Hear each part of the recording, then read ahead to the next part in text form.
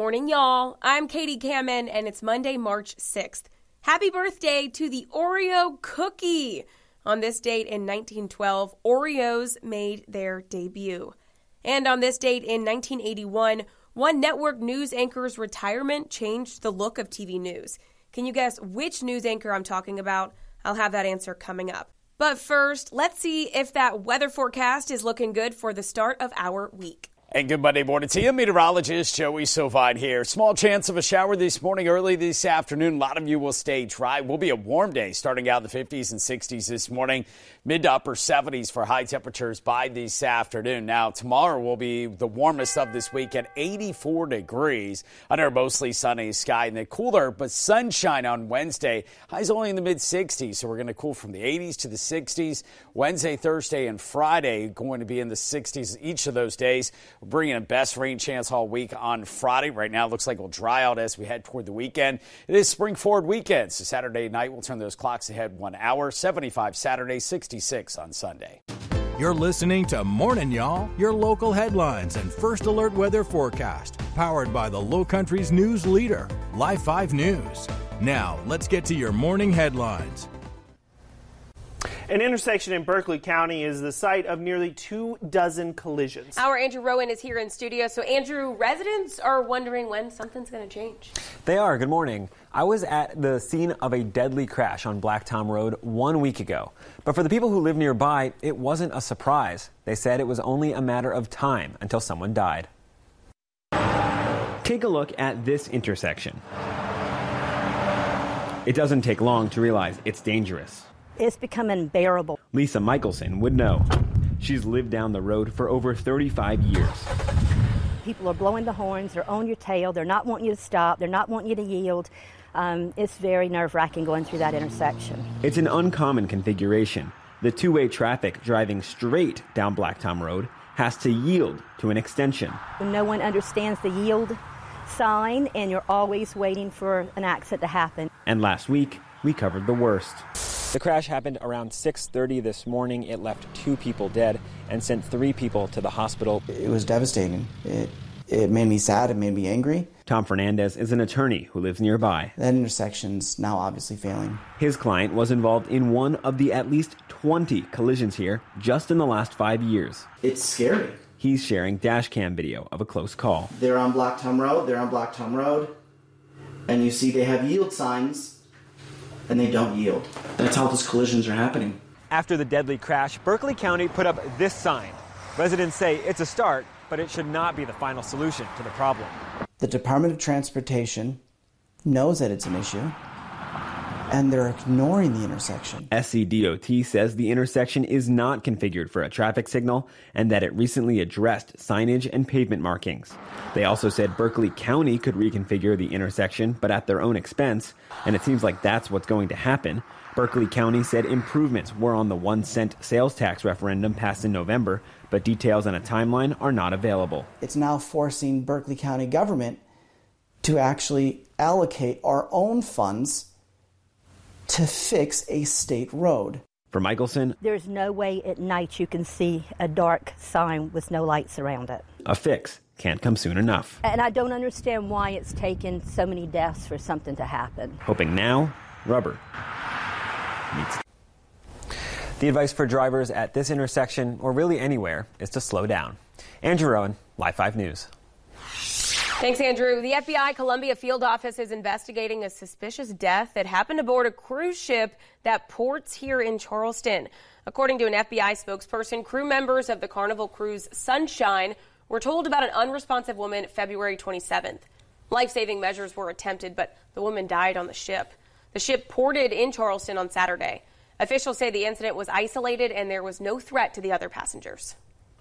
New this morning, the coroner is releasing the name of a man who died in a crash on the interstate. The Highway Patrol is reporting yesterday morning's crash involved a tractor trailer. Troopers say the crash happened around 2:15 on I-26 near mile marker 204.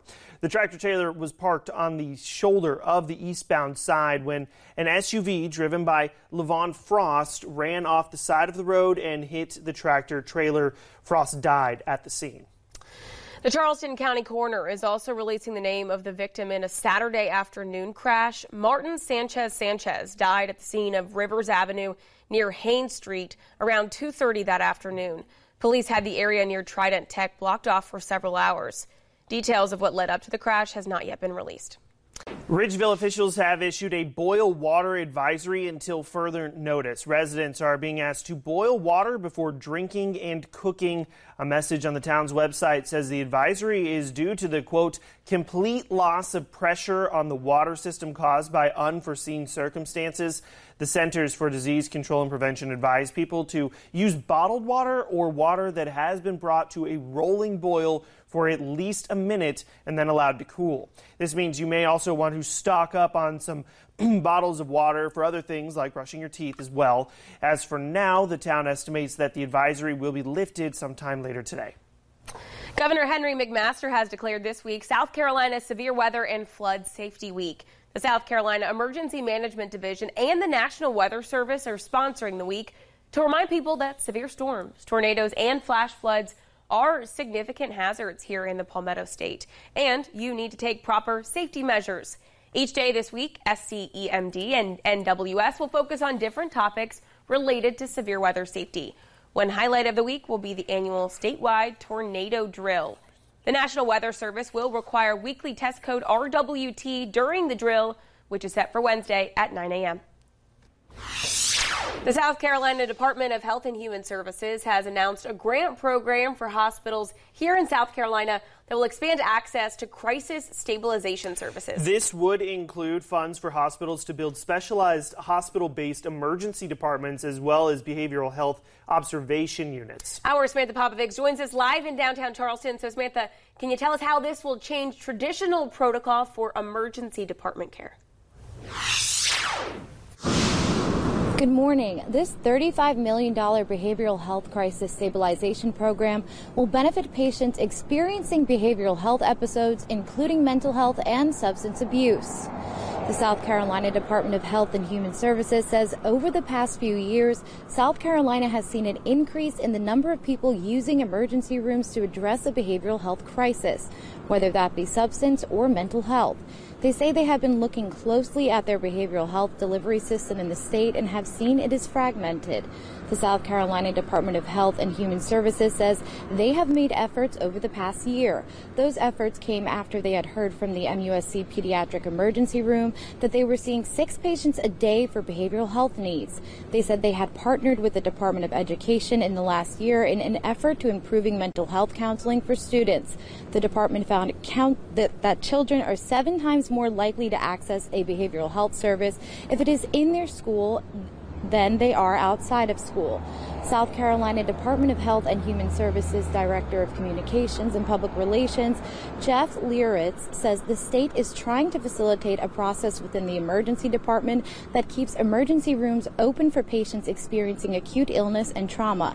He says their overall goal is to have a triage center where patients can be stabilized within 24 hours so they can receive proper care for the first critical 72 hours that has behavioral or mental health resources attached to it. Emergency room is the most expensive place to treat somebody. We want to make sure that we're using emergency rooms for incidents that require that level of care. But we also want to make sure that if somebody's in a behavioral health crisis, that we're able to appropriately triage them and link them to the right step down type of care. Rober St. Francis Hospital psychiatrist Dr. Sarah Coker says this grant will change the traditional process of inpatient behavioral care, making it a quicker process for patients who are waiting for a hospital bed. So if this grant goes to building more crisis stabilization type units where maybe it's a mix of observation, they're not sitting in an ER, they're still getting adequate attention care, but also not waiting for a bed at a psychiatric hospital, that can provide more access, more resources, better care. The South Carolina Department of Health and Human Services says their goal is to have grants selected for hospitals chosen by June of this year. They have not set a limit for the amount of funding being dispersed to these hospitals. Reporting live in downtown Charleston, Samantha Popovics, Live 5 News. Thanks for listening to Morning Y'all. Produced every weekday morning. You can listen and subscribe at live5news.com/podcast. And download the Live 5 News app for your mobile device. Get the latest news and weather updates 24/7 from Live 5 News, the Lowcountry's news leader.